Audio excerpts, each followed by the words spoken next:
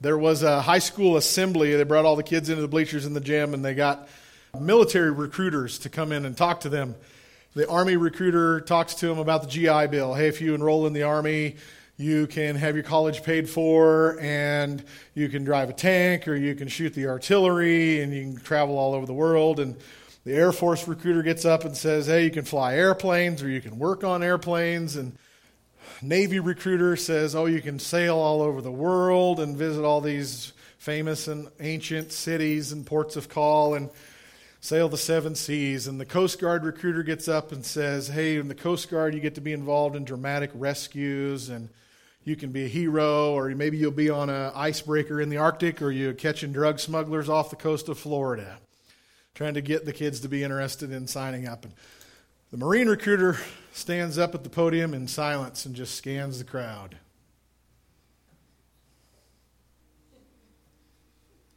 I only see about 6 of you who could ever be a Marine. And he turns around and walks off. And when they dismissed the kids to go to the tables to pick up information and talk to the recruiters, guess who had the longest line? Because there is something in us that wants to know, can I make the cut? Do I have what it takes? I want to accomplish something great and meaningful. I want to know that I have what it takes. I want to rise to the challenge. And so, of course, he's manipulating them, but it works. Because we want to be great, we want to do big things, and we want to know if we can make the cut. There was a missionary 100 years ago from England who had a really adventurous mindset. Anybody heard of C.T. Studd before? C.T. Studd was an English missionary to China and India and Africa. Probably his most famous one-line quote that maybe some of you have heard before is, some wish to live within the sound of a chapel bell, but I want to run a rescue mission within a yard of the gate of hell. He was definitely a guy that did not settle for status quo Christianity. He didn't want to be an average Christian. He was a very adventurous guy. He meant what he said when he said, I want to run a mission a yard from the gate of hell. There's another quote from one of his writings here that says, let us not glide through this world and then slip quietly into heaven without having blown the trumpet loud and long for our Redeemer, Jesus Christ. Let us see to it that the devil will hold a thanksgiving service in hell when he gets the news of our departure from the field of battle. That's awesome. I'm not too interested in what the devil thinks of me. I am interested in what God thinks of me. I want to make God smile. I want to make God proud of his son. I watch epic movies like Lord of the Rings or the original Star Wars, emphasis on the original. And I want to think that I would be one who would fight the monster, who wouldn't run away. I want to do big things. I want to accomplish, and I want to be fearless and so on. And C.T. Studd says this, live your Christianity in a way that the devil is happy when you die, because you have left the field of battle. Studd this is just an awesome last name. It is. I would love to have that last name. You'd have to call me Pastor Studd. That would be awesome. So he really did live it. His dad was a very wealthy nobleman, and this is in the very late 1800s, like 1880 something. His dad got saved in a Charles Spurgeon crusade, and then his dad brought the preachers into his own house to convert his 2 teenage sons, and C.T. was one of them. And he said the preachers were very forceful with me and my brother. And they said, they preached at us for a long time. And then they said, do you believe the promises of God? And he said, and my answer did not meet with their approval. He said, he forced me onto my knees. And I got on my knees as a teenage boy. I got on my knees in my dad's living room.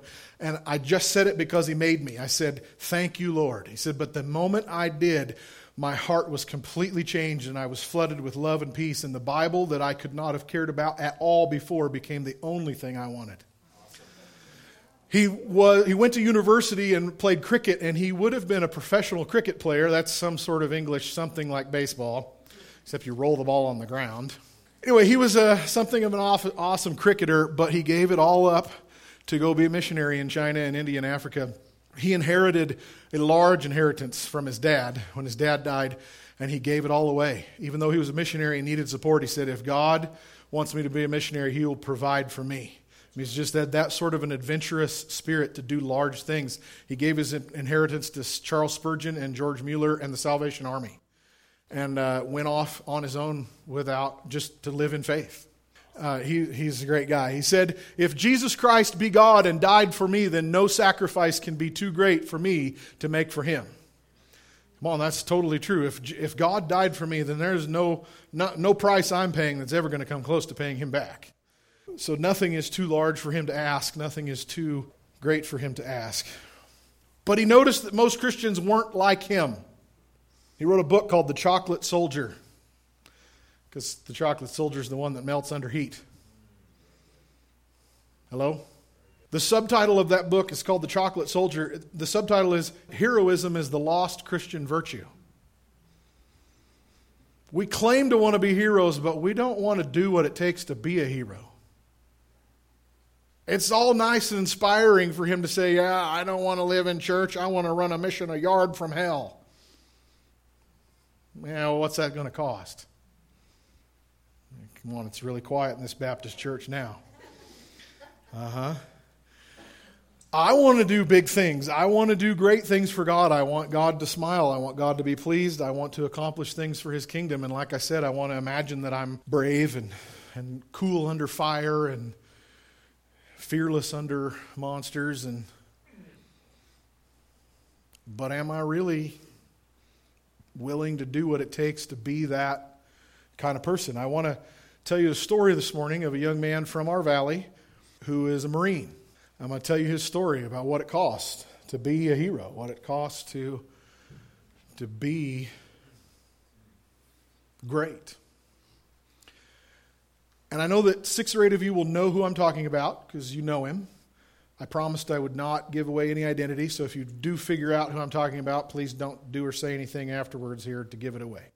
And I also want to ask for grace from those of you who are veterans, because I have no military experience. My grandpa fought in the Pacific in World War II, and my dad was in the Air Guard, but I completely admit I have no military experience, so please have grace for me if I don't say something exactly right.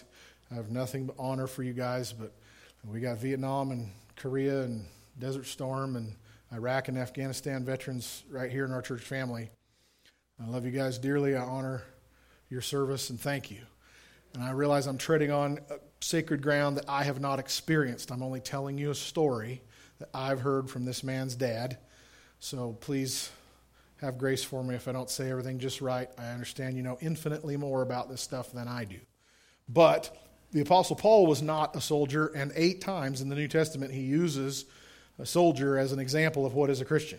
He talks about the armor of God twice. He calls Titus and Timothy my fellow soldiers. He refers to the Christian life as the life of a soldier, enduring hardship and so on. So Paul wasn't a soldier, and he still talked about it as a symbol or a metaphor for the Christian life. So I'm going to do the same because it's totally biblical. But I do understand that I don't have anything to say in the midst of those of you guys who are combat vets and you've lived it and done it. So just please bear with me and have grace for me if I mess something up. But I want to tell you this story of a boy from our valley who volunteered, signed up for the Marines, and went to basic training, survived Marine basic training, became a Marine, and then he wanted to go into the reconnaissance Marines, which is the special ops guys like the Navy SEALs and the Green Berets or Army Rangers and so on. So the recon Marines are that, and that's what he wanted to do. Because he wants to do something more specialized, infinitely more is required of our special ops guys than the guys that just go through basic training. And because the Marines are connected with the Navy, the Marines Special Forces guys have to go through SEAL training. So he went to San Diego to the SEALs school, and it's a 6-month-long training there for the Navy SEALs, and the Marine Special Forces have to go through it also. It's a first step in becoming a recon Marine. And I know that some of you would know a lot about that, and others of you may not know much at all. So this young man I'm telling you about from our valley did not sign up for the Navy SEALs. He was a Marine recon, but they have to go through this, and the Navy SEAL training is actually only one of the things that he was required to do. So at this school, it's of course, it's all surrounding water and water combat. And so there's very long swims. There's teaching them scuba gear and all the different types of skills, but it's also physical. And yeah, for physical fitness, but way beyond physical fitness. They are bringing them to the point of complete physical collapse to see who has the mental willpower to continue going when their body is shutting down. And so there's physical exhaustion. There's constant hypothermia because the waters in San Diego, I guess, are really cold, and they're in the water all the time. That you saw there at the beginning, the guy was having trouble figuring out what 6 times 3 was because his brain had began to shut down from hypothermia. This young man was drowned on purpose, as all SEAL recruits are. Because if you're going to be a Navy SEAL, a lot of your missions may be underwater with scuba gear. And if your scuba gear fails, you cannot go thrashing to the surface and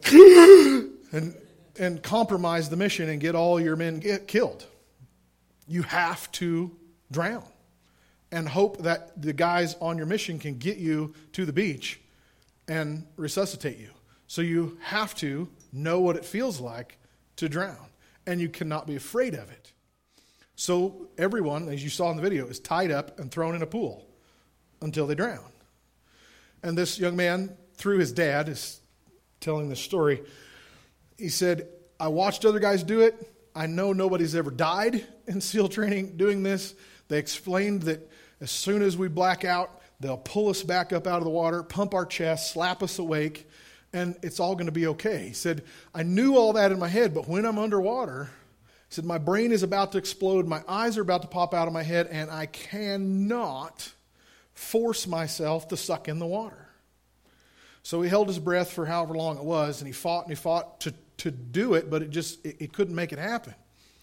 And finally he passed out, and the next thing he remembers, he's on the deck of the pool, and they're pumping his chest, and he's coughing up water, and he's in severe pain, but he's alive. He said, but the next time, I just suck it in, and I'm gone. And the next thing I remember is I'm on the side of the pool because I wasn't afraid of it anymore because I beat this. I've done it. I'm not afraid of it. They take them to San Clemente Island off the coast of California, which is a breeding ground for multiple species of sharks. And they tell them all about the sharks because they're intentionally trying to scare people off. They want to weed out the ones who are scared or don't have enough mental and physical willpower. So they tell them all about the sharks, and then they have to swim around this island alone because some of their missions will probably be in shark-infested waters, and they cannot be afraid to swim with sharks. So they drop them off the coast of California in a shark breeding ground. They tell them all about it. If anybody wants to quit now. So what they're trying to do is weed out the guys that don't have it. If anybody wants to quit, go ahead. If you're going to swim, you're going to swim with sharks. He said, tell them, if you encounter sharks, stop swimming, pull up, tread water, let them circle around you. If one of them comes in, muster up your strength and punch them in the snout, and they'll swim away. The instructors say, as far as we remember, no SEAL has ever been eaten by sharks, but we're not sure we remember everybody. So they have to swim through that. There's a week called Hell Week, where for 6 nights they're not allowed to sleep. They're up all day long, all night long for a week. And physical, of course, everything is physical. It's to push them to the point of physical and mental collapse, emotional collapse. Tests of hypothermia and physical endurance and so on, but it's all a mental test to see who can withstand it. And all of these are designed to simulate situations that might be in real combat scenarios. Because we can't have guys being scared when they get into combat. They're up for 6 nights without sleep. Then they'd make it even worse because at some point in there, the 3rd or 4th night, they tell them, you guys are awesome, you're the best class ever, we're going to reward you by letting you sleep about 4 or 5 hours. And then after 10 minutes, they kick them and beat them awake. They, come on, let's go, get in the water, go. Who has the mental willpower against all biology and nature and sleep cycles? Who has the mental willpower to get up and go? in an impossible situation, because that is a realistic combat scenario, that you not get to sleep for 2 or 3 nights, and then you might crash, but then the bullets start flying again. Who can get up? The SEALs have a saying that they are told by their trainers all through this 6-month training, that the only easy day was yesterday. If you think yesterday was hard, wait till today. It does not get easier as we go. We get harder. At one point during Hell Week, I heard a commander tell this story. They take him to the border down near Tijuana. There's some Tijuana mud flats, which I'm not familiar with, but there's mud flats on the beach, and they bury them up to their neck in the mud that is 40-some degrees for 14 hours. And they're up to their neck, just their heads sticking out of the mud. And the commanders are walking over their heads saying, if 5 of you will quit. The guy said, when he went through it, he said the teeth chattering and the moaning and the crying of the guys was so loud we could hardly hear our commanders shouting at us. He said the commanders are shouting, if 5 of you will give up, if 5 of you will quit, we'll pull everybody out. We're trying to weed out the guys that don't have it. If 5 of you will quit, we'll let everybody out. So the recruits live by the saying, embrace the suck. Because if it don't suck, we don't do it. I heard a Christian, former Navy SEAL, preaching, and he said the thing that he lived by is, I will die before I quit. That's the mentality these guys have. They're just amazing. So, our friend from our valley right here succeeded. He made it through Navy SEALs, Bud's school. So he parts ways because he's in the Marines. The Navy SEALs go about their way to their next step of training, and then he goes off the coast of Florida somewhere to another school that involves more water and training. And at one point in that training, he's taken out in a helicopter at night and dropped into the Gulf of Mexico with no GPS, no orientation. He has no idea where he's at. He was 20 miles off the coast, and he has to find his way back to land by himself, again in shark-infested waters. I do know about sharks in the Gulf of Mexico. That's the only thing I know about. You know why I know about that. Okay. Then, because the recon Marines generally work behind enemy lines, they have a higher than average opportunity to be taken captive, then they have to go through POW training. Because they have to know how to evade capture behind enemy lines, and they have to know how to handle torture if they are caught. So our military has a POW camp in the southwest United States somewhere that we have set up to be like an Iraqi or Afghan camp run by the Taliban or whatever. And they make it as realistic as legally possible, I guess. So they were blindfolded and put in a truck and dropped off in the desert somewhere in the southwest U.S., and they were told, you can try to evade capture if you want, but you won't escape. You will be captured. No one has ever escaped. But if you were to evade capture, and this is a live fire event, real tanks shooting, real guns shooting, not trying to kill anybody, but just, it's realistic. If you were to evade capture, there's food and water cached around the base. But no one ever has. But if you were to evade capture, and I don't, forgive me for not knowing the exact numbers, but I think this training lasted a week or 10 days. And so after 3 or 4 days of evading capture, you have to turn yourself in at the camp because you have to go through this experience. They said, you will be captured, you will not evade capture, but if you do, you have to turn yourself in so that you can actually go through the POW experience. So this young man from our valley is dumped off the truck, blindfolds removed, immediately over the hills is the tanks and the machine guns, and within just brief minutes, the majority of the guys are captured, but he is not. He's one of a handful of guys that gets away and gets off into the scrub of whatever desert mountains they're in or something. And so he and the guys who escape are hiding, and there's helicopters flying over. There's men going through the woods looking for him. This is all our military, but the trainers are all speaking Russian, so the guys don't even hear English. And it's just an immersive experience like they're behind enemy lines in a foreign country being hunted. He said they did find food and water, but he learned that he needed to hide until somebody else tried for it, because sometimes when they'd go for the food or water, it was being watched and they'd get caught. But sometimes somebody would go out and get the food or water, and they wouldn't get caught. So then he would go, and he knew which of the caches was safe and which was being watched. He evaded capture for the entire maximum amount, even though they told him before that nobody ever had. He did. So he had to walk into the POW camp and surrender. Now that he has a shorter time period to get all of the different trainings done, he was subjected to noise, sensory deprivation, constant light so that he was disoriented to know what day it was or what time of day it was.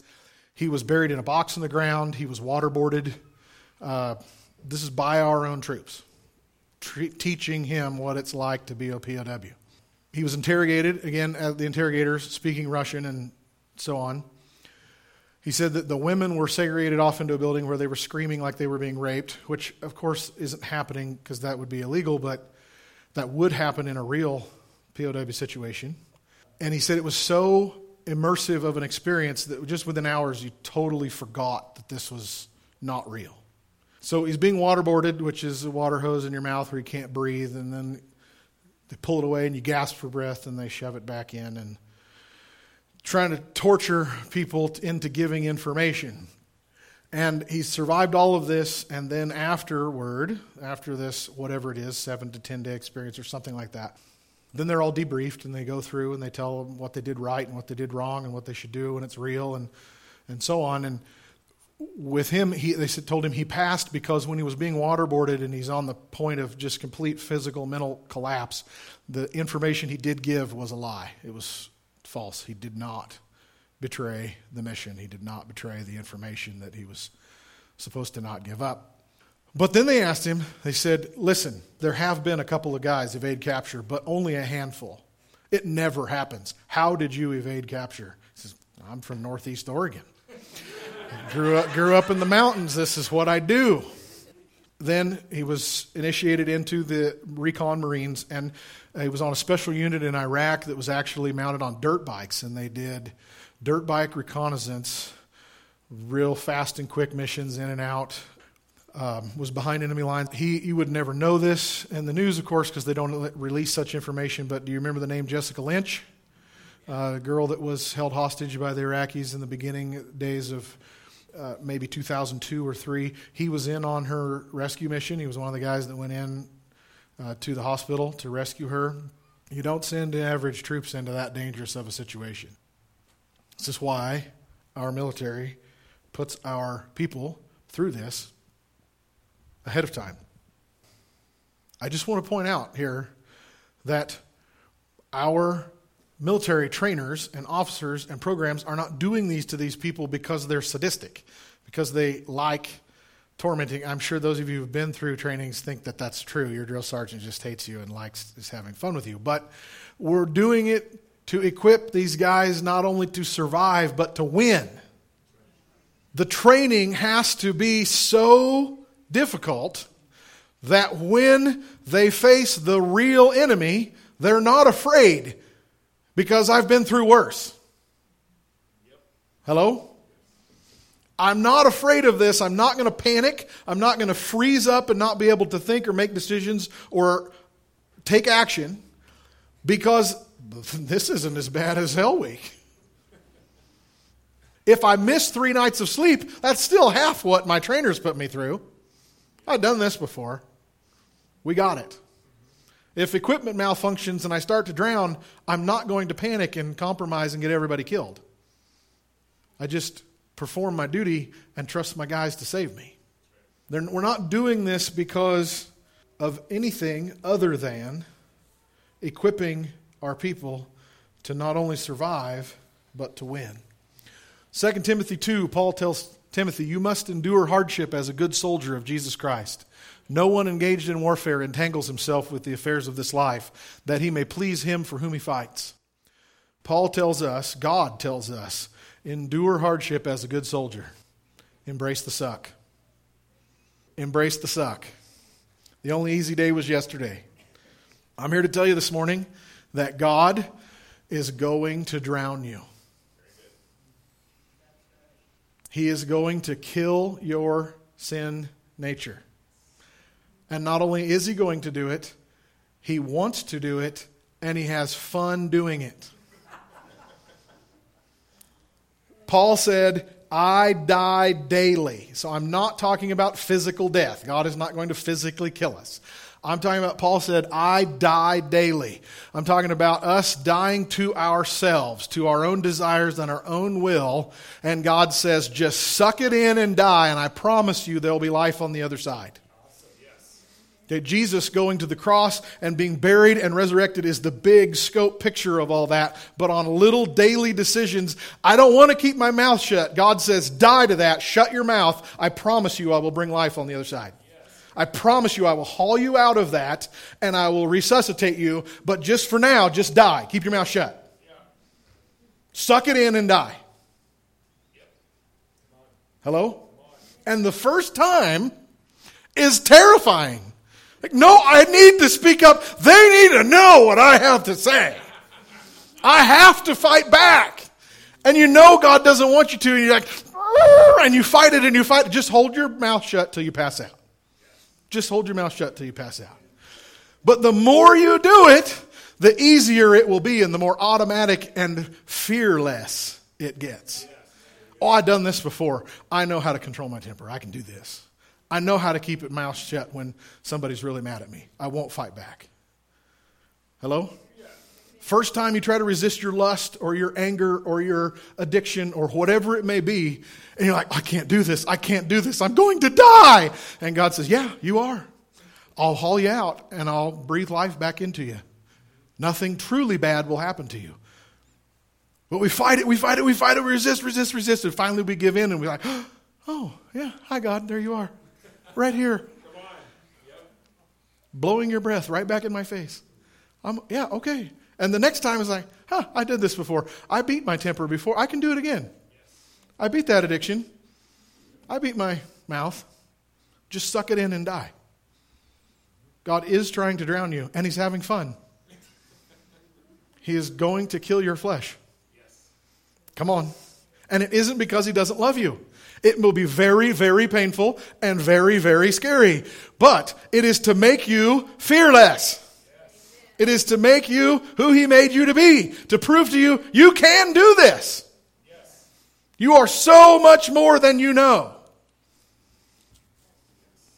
Come on. So die to offense. Die to your pride. Die to your anger. Die to your desires. Be the pacemaker. Be the quiet one. Or if everybody else is chickening out, be the one to speak up. And say what needs to be said. Yes. No, God, I don't want to. Die.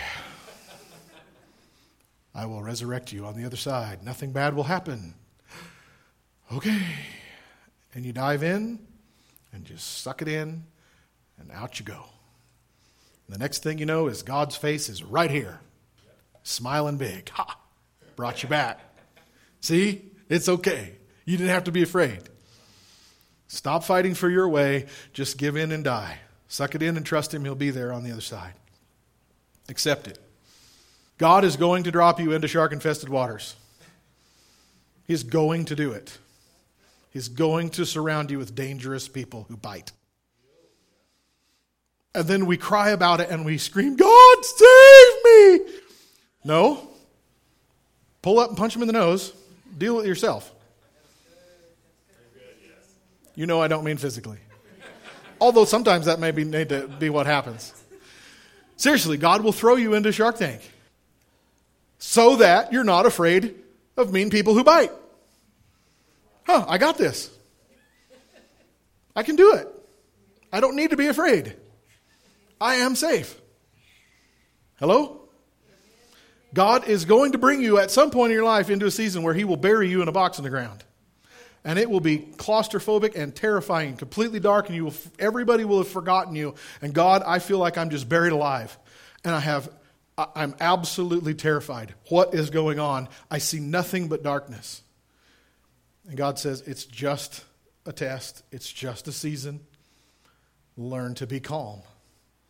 And don't panic. There are times when God will lead you into disorienting times. You won't know what time it is and what day it is and which way is up. Are you going to be faithful? He is going to hurt your flesh. He is going to kill your flesh. Well, Mitch, why would God do this? Because he loves you. Yes. That is love. It is not love for God to allow us to live in our limitations and our excuses and our fear. It is because He loves us, because He believes in us, because we're on the same team. No, God, this is what the enemy does. Yeah, I'm recreating the enemy scenarios so that when you actually meet him, you won't be afraid of him. Come on.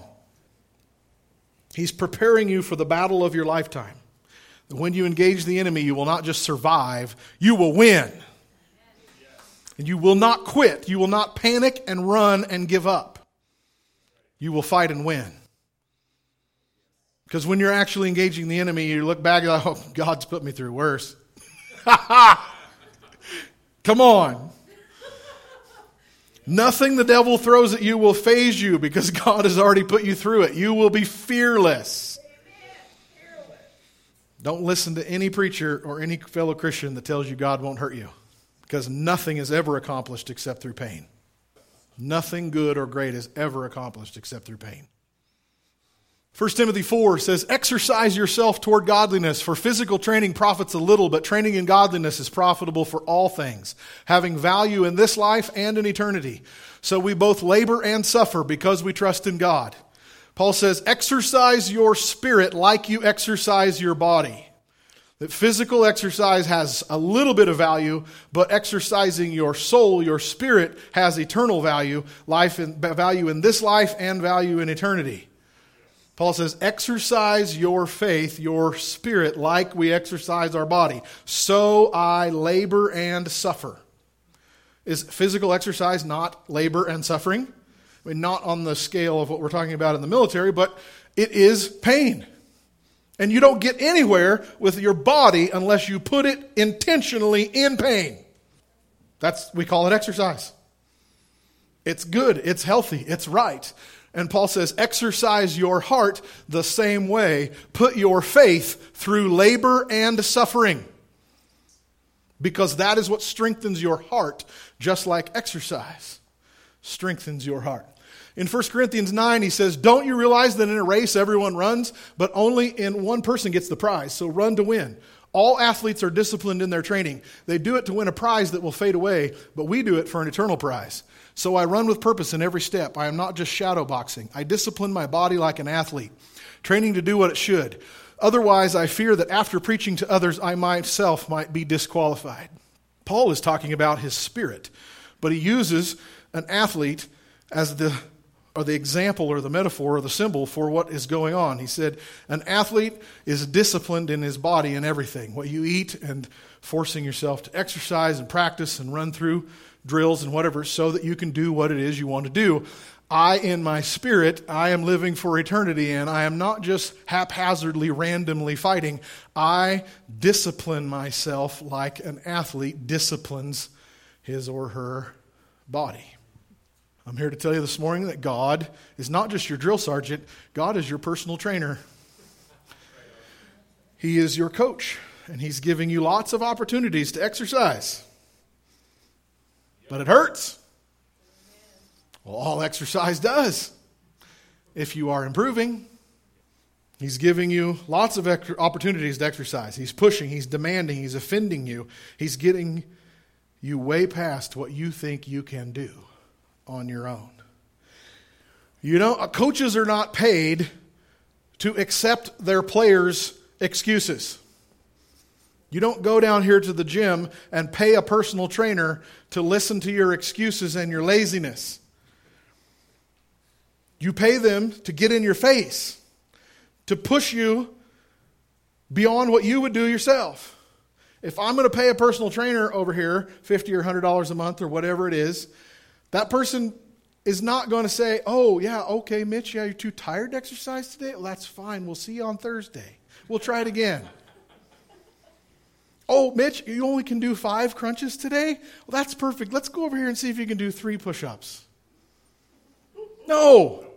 We pay the personal trainer to shout at us. Come on, push it, push it, push it. Dig deep. You got this. Go, go, go, go, go. Oh, yeah. You knew you could do it. Yeah. Come on. Come on. We pay them to offend us, to push us past what we think we can do, to make us hurt. Because I don't want to make me hurt. But the coach does. I remember being very angry with my football coaches for what they would make us do. I was exhausted and I didn't want to move anymore. But the coach thinks practice is going to last another hour. Like, what is he thinking? Personal trainer is not okay with 10 pull-ups. Let's do 30. I can't do 30. Yes, you can. I believe in you. You can do it. Come on. God is your personal trainer. If God has not made you mad, you are not walking with God. Come on. If your God has never made you mad, you are your own God. Because you're just perfectly accepting your own excuses and limitations and laziness. The real God does not accept any of that. The real Jesus is not the Sunday school poster of the shepherd holding a lamb in his flowery pasture. No, the real Jesus was continually getting frustrated with his disciples because they were cowards. Come on, guys, you feed these thousands of people. What? I understand the apostles more than I understand Jesus. Because I know why they would be afraid. You want us to walk on water? Where's your faith, Peter? I know where it is. I don't have faith to walk in water either, Jesus. Well, come on. Embrace the suck. Let's go. Hello. God is our personal trainer. You don't pay this trainer to coddle you. You pay the trainer to get in your face, to yell at you, to push you, to believe in you, to cheer you on, not for what you can already do, but for what you're improving in. You pay a personal trainer to offend you and cause you pain.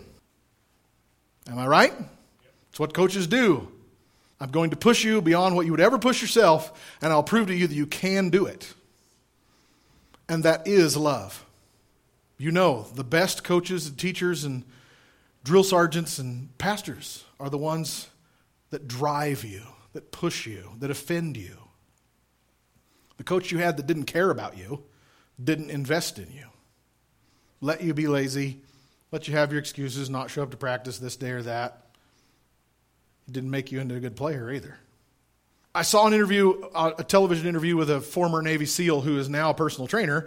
I don't know if he got this philosophy from the SEALs or from his own exercise. He rides his bike 250 miles a week, and he runs 150 miles a week. He said, when you are at the point of complete physical collapse, like you cannot stand up and you're crawling, you have worked your body so hard, and you think, I'm going to die, I have nothing left. He said, you are only at 40%. You're not even halfway done with your reserves. He said, you are only at 40%. You can do so much more than you think. God made us. He knows what we're made of. And he takes great pleasure in destroying our self-imposed boundaries of fear or selfishness. But it is extremely painful to love somebody I am tired of loving. God, I do not want to forgive again. I am tired of serving. I want to be lazy. And God says, suck it up. You're not even half done.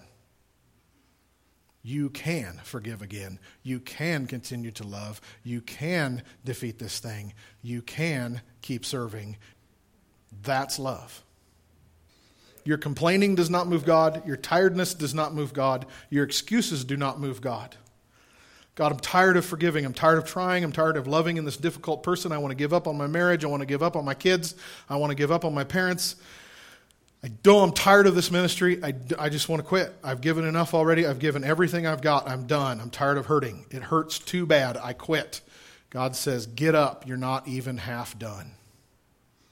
Like I said, if you haven't been angry with God, you're not walking with God. If God doesn't cause you pain, then he is not your Father and he is not your Savior.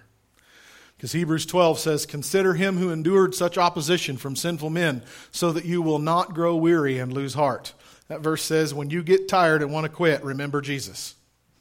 Because in your struggle against sin, you have not yet resisted to the point of shedding blood. You're not bleeding. Embrace the suck. Some days in our Christian faith are green pastures and rainbows and little lambs. Other days are bullets flying.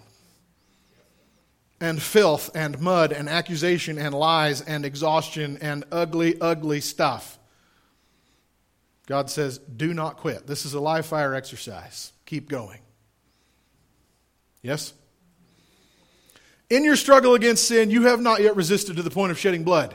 And you have forgotten the word of encouragement that addresses you as sons. My son, do not make light of the Lord's discipline. Do not lose heart when he rebukes you, because the Lord disciplines those he loves, and he punishes everyone he accepts as a son. That would also apply to daughters. Endure hardship as discipline. God is treating you as sons. For what son is not disciplined by his father? If you are not disciplined, and everyone undergoes discipline, then you are illegitimate children and not true sons. Moreover, we all had human fathers who disciplined us and respected them for it. How much more should we submit to the Father of our spirits and live? Our fathers disciplined us for a little while as they thought best, but God disciplines us for our good, that we may share in his holiness. No discipline seems pleasant at the time, but painful. Later on, however, it produces a harvest of righteousness and peace for those who have been trained by it. This verse says, God is causing you pain on purpose to train you. Not to kill you, ultimately. Not to do you any eternal damage, but to create who he made you to be. To create holiness and peace and righteousness.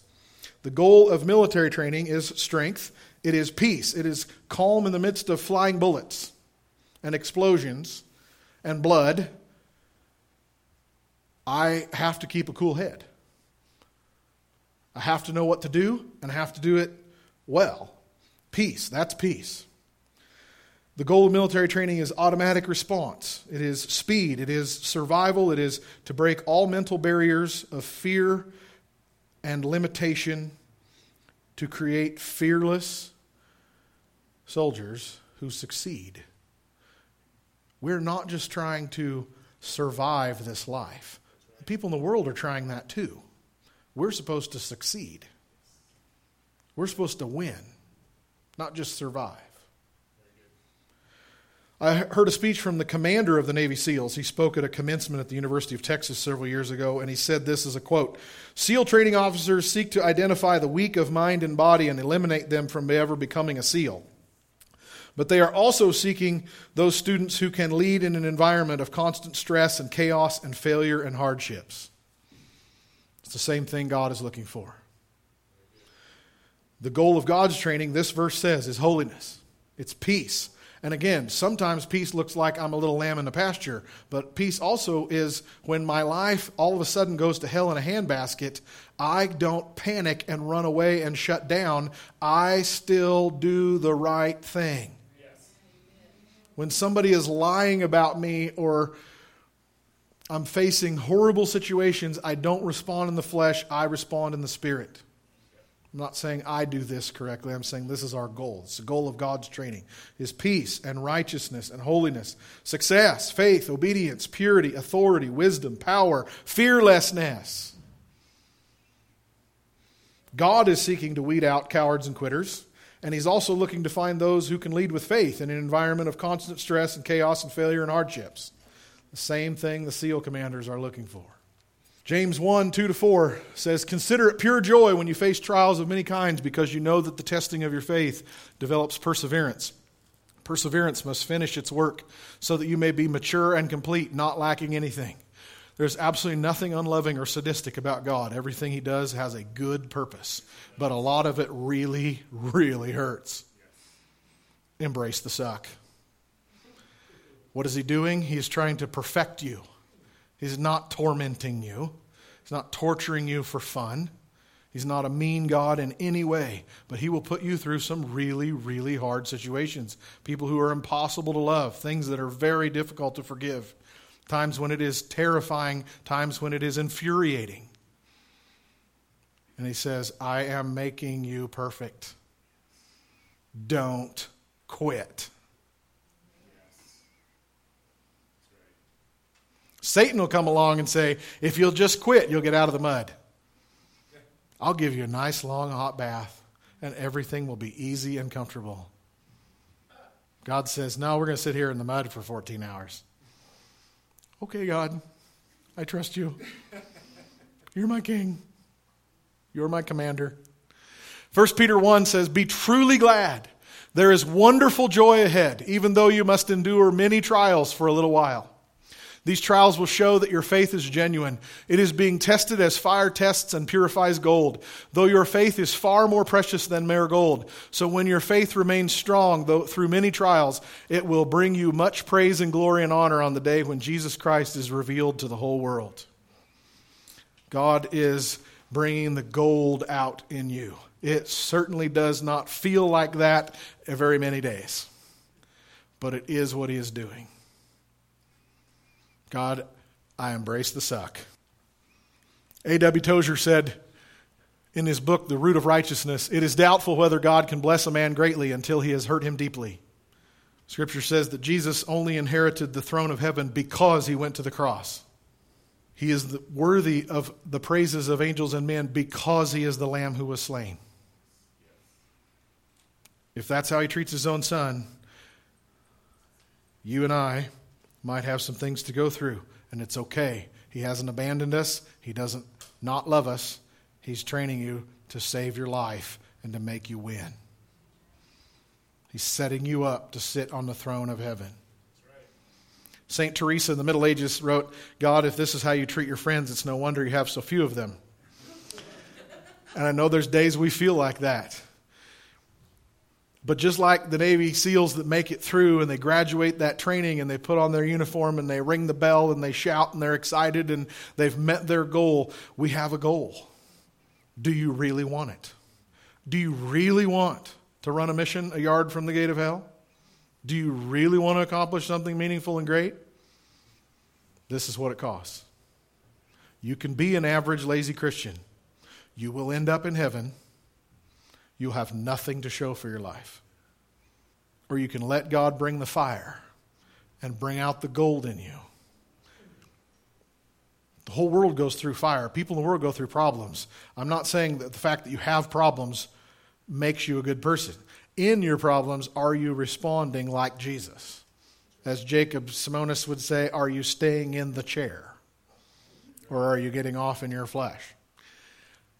That's nothing new to have problems. Everybody has problems. And the world is just trying to survive. We're not trying to survive. We're trying to become like Jesus. That's the goal. Faith and virtue are the only superpowers you will ever have, and that is what God is trying to create in you. Great faith and great character. That is what he cares about. In Ephesians 6, he says, finally, my brethren, be strong in the Lord and in the power of his might. Put on the whole armor of God that you may be able to withstand the wiles of the devil. We do not wrestle against flesh and blood, but against principalities and powers and against the rulers of the darkness of this age, against spiritual hosts of wickedness in the heavenly places. Therefore take up the whole armor of God that you may be able to withstand in the evil day, having done all to stand. Stand therefore, having girded your waist with truth, and put on the breastplate of righteousness. Put on your feet the preparation of the gospel of peace, and above all, take the shield of faith, with which you will be able to quench all the fiery darts of the wicked one. Take the helmet of salvation and the sword of the Spirit, which is the word of God, praying always with all prayer and supplication in the Spirit, being watchful to this end with all perseverance and supplication for all the saints. Here's one of the 8 passages where Paul uses a soldier as an example of what it is to be a Christian. And he uses the Roman soldiers of his day, put on this armor of God and go fight your battle. But our battle is not against other people. Hello? Our battle is not against people. There will be people who will oppose us, and we will be arguing and contending with them, but our real battle is in the Spirit. Our real battle is the sin in our own heart that wants to rise up and bring offense and unforgiveness and hatred and accusation and all the stuff that they bring against us. But our real battle is our own heart. I'm going to respond like Jesus. When I'm accused, I'm going to keep my mouth shut. When there's people oppressing, I'm going to love them, and I'm going to love the oppressed, and I'm going to speak out against the Pharisees. Hello? Yes. Hebrews 10 says, if anyone draws back, my soul has no pleasure in him. We are not those who draw back to perdition, but those who believe to the saving of the soul. God says, if you draw back, I do not have any pleasure in you. God, and the Scripture says, we are not those who draw back. We may be up to our necks in mud, but we're not quitting. I know this isn't everyday description of every day of your Christian life and your walk of faith. Sometimes there's wonderful, glorious days. There's a lot of days you're up to your neck in mud. And the devil says, just give up. Just quit. Just let loose on God and let him have it. This is too much. You're right. You should be offended. God is unrealistic. He has way too high standards for you. You're about to die and he's unaware. Why don't you just curse God? And I'll give you a hot bath. We are not those who draw back. We are those who go forward. 2 Thessalonians 1, 4 and 5 says, we proudly tell God's other churches about your endurance and your faithfulness in all the persecutions and hardships you are suffering. God will use this persecution to show his justice and to make you qualified for his kingdom for which you are suffering. God is qualifying you for his kingdom. Yes. I said God is qualifying you for his kingdom. You don't get to be in the special ops without qualifying. God is qualifying you to inherit his kingdom, to be rulers, governors, and kings in his authority, in his name, in his kingdom. He is qualifying you. He will bring justice for whatever you are suffering, but for now, we endure whatever hardship comes. If it doesn't suck, we don't do it.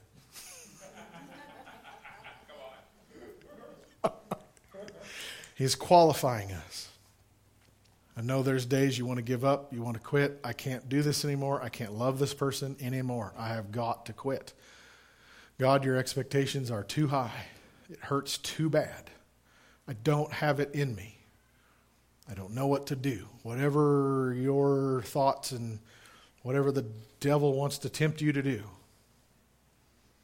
we are not those who draw back. We're those who will be qualified. You don't have any more love, you love anyway. You love the unlovable, you forgive the unforgivable. You don't have any money, you give anyway. You're already busy, you volunteer anyway. You're tired and you want to break, serve anyway. Come on. Yeah. Come on. Paul says, we proudly tell God's other churches about your endurance and faith. You need to know that, I've told you this before, it's true. When other pastors complain about what's going on in their churches, I brag about you all. I really do. Paul says over and over in Scripture, don't let my boasting be in vain. Live up to my bragging. You guys are special ops Christians.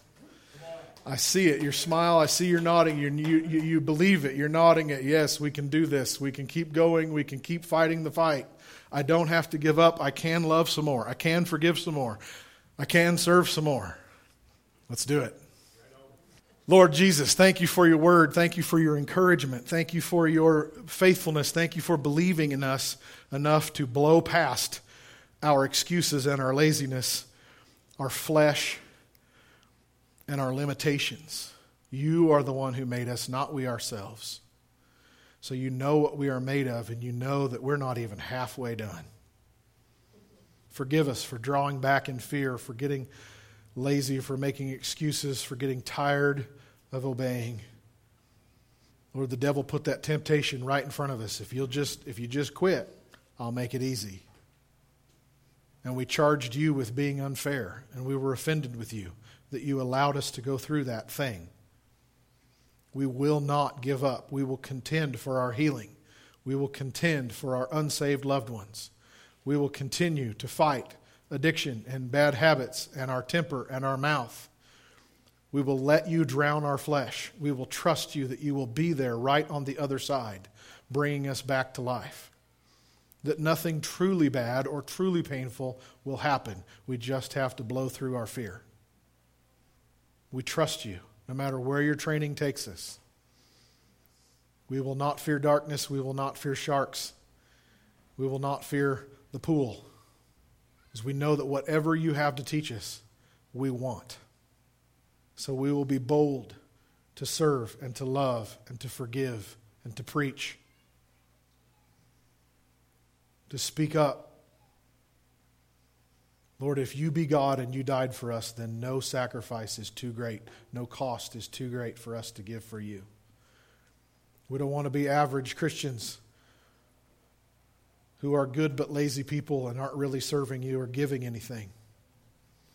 We want to run your missions. Whatever it is you have called for us to do, we want to run that mission with boldness, with bravery, with fearlessness. We trust that wherever you take us and whatever you bring into our lives, you will teach us and equip us to destroy the works of the devil, to bring life, to bring healing, to bring freedom, because that's what you've done in us. Jesus, we trust you. You're a good king. You are a good leader. You're a good commander. You went to hell for us, and we would follow you there if that's where you're going. Whatever situation you have for us to face, we know that you will make us victorious. We will not quit. We will win. Because you are with us, we fear nothing. Lord, I pray that you would make this confession true. I know we are saying bigger things than we know, but it's still true. We trust you. We are safe with you. We are at peace with you. We will not quit. We will not draw back. We will fight forward. In Jesus' name, amen. Amen. Have fun with your training this week. God bless you all. Have a great week.